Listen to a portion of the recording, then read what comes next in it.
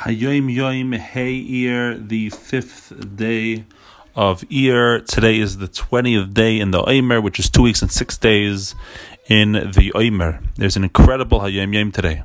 The Rebbe says the following: Rabbeinu Hazaken, which is the Hebrew term for the Alter Rebbe. The Alter Rebbe literally means the old Rebbe, but it always refers to the first Rebbe, the first Chabad Rebbe, which is the Alter, referred to in the Yiddish. Alter means old, so the Alter Rebbe, or in the Hebrew, Zaken means old. So it's Rabbeinu Hazaken, our old master.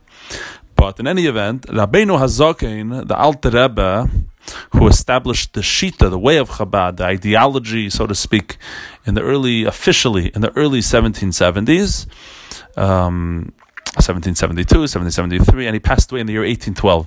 So the Alter Rebbe received a tradition, something he heard from Reb Mordechai HaTzadik. The famous Mordechai HaTzadik is from the story of Purim, but in the Hasidic world, there's a Reb Mordechai HaTzadik who was a colleague and a student, one of the hidden tzaddikim who held up the world, who was there before the Baal Shem Tov, who was there during the times of the Baal Shem Tov, he was a student of the Baal Shem Tov, and apparently the Alter Rebbe never met the Baal Shem Tov in person, except the one time when he was 3 years old for his Upsharanish, which is a story for itself. It's the only time he saw the Baal Shem Tov in his life, and but he did meet the colleague of the Baal Shem Tov and the student of the Baal Shem Tov, Mordechai HaTzadik. Mordechai HaTzadik was one of the 3 main students of the Baal Shem Tov, who brought the teachings of Chassidus to the whole White Russia. The Baal Shem Tov passed away in 1760. Keep in mind, so the Alter Rebbe was only 15 years old when the Baal Shem Tov passed away. So it's not shocking that he didn't really see the Baal Shem Tov. He himself was born in 1745, so 1760, but he met the Mordechai HaTzadik, and the Mordechai HaTzadik said over what he had heard from the Baal Shem Tov. What did he hear from the Baal Shem Tov? And this perhaps captures the essence, or a great part of the entire idea of Chassidus, or the way a Chassid lives their life. And he said the following: I'm going to say the Yiddish because it's so powerful, the words. Es kommt darauf an Neshama auf der Welt. A soul comes down into this world, und lebt up 70, 80 Iyar, and will live. Lept up means to live through. To live through 70 or 80 years, which is a lot of toil and a lot of stress and a lot going on. But a soul could come down in this world and live through 70, 80 years just to lib ton ayidin atoive begashmis ubefrat in ruchnis, just to do a favor for a fellow Jew, a favor begashmius, even physically, even a physical favor, and specifically a spiritual favor, a taiva. And what this means is, first of all, we have to keep our eyes open. You don't want to, first of all, it's a powerful idea in general, a scary idea in general.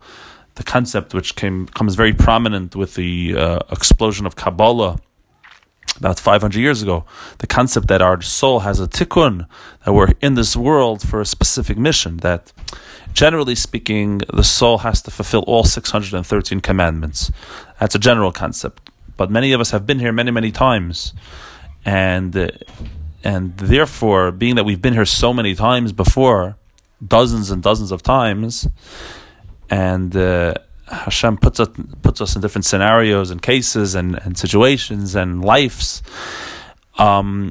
We're here for a very specific reason many times, that there's a specific area in which we failed in the past that we have to fix and we have to overcome, and that's why a person shouldn't run away from their challenges. On the contrary, they should try to deal with it and overcome it and make it something positive and beautiful. And that's what we're here for. And of course, a person could have a number of missions. There's a lot going on. But over here, the Baal Shem Tov said a reality, a truth, that a soul could live an entire life, 70 or 80 years, just to do a favor for a fellow Jew. And even a physical favor. So this is, of course, we have to always keep our eyes open and jump at any opportunity to do a favor. I had read a story a very long time ago about a Yid was writing the story himself about what happened to him, and he said how some crazy favor that the Rebbe did for him, our Rebbe.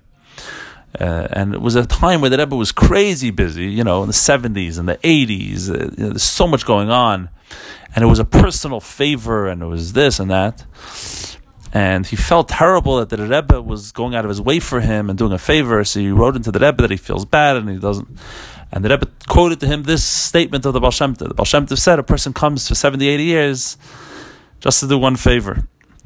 And the guy said that he found it amazing that the Rebbe is almost suggesting that the whole purpose that he came down in this world was to do him this little favor. But the Rebbe is changing the whole world. But no, that's not the perspective of Yiddishkeit. The whole perspective is that every little thing we do is infinite power, and we don't look at the global and numbers. It comes down to ma'isa achas, to one individual act, and so on. But the Rebbe adds, of course, especially a spiritual favor to help a Jew spiritually become more in touch with their Judaism and to be more inspired and to do more mitzvahs. And the reason why especially is, first of all, the purpose of life is service of Hashem and so on. So it's important to help a Jew out physically, but first of all, it's even a greater favor to the Jew himself. If you could help a Jew come in touch with their Yiddishkeit, that you're giving them life itself. You're giving them that their life shouldn't be a dead situation. There's more to life than not being hit by a truck. That a person should give them true life and real life and meaningful life. So that's so even the favor itself is a greater favor when you give someone a spiritual favor. But in general, life, we would hope that people have a greater perspective and realize the value of spirituality over physicality. It could be also, in addition, that both of these things are true at the same time. The Rebbe doesn't say spiritual, to do a favor for Jews, physically or spiritually. He adds it like a detail, and especially ubefrat in ruchnias, and this could tie in that in general, when we help a Jew, the first thing first, when you're helping a Jew, even if you want to help him spiritually, is first to help him physically.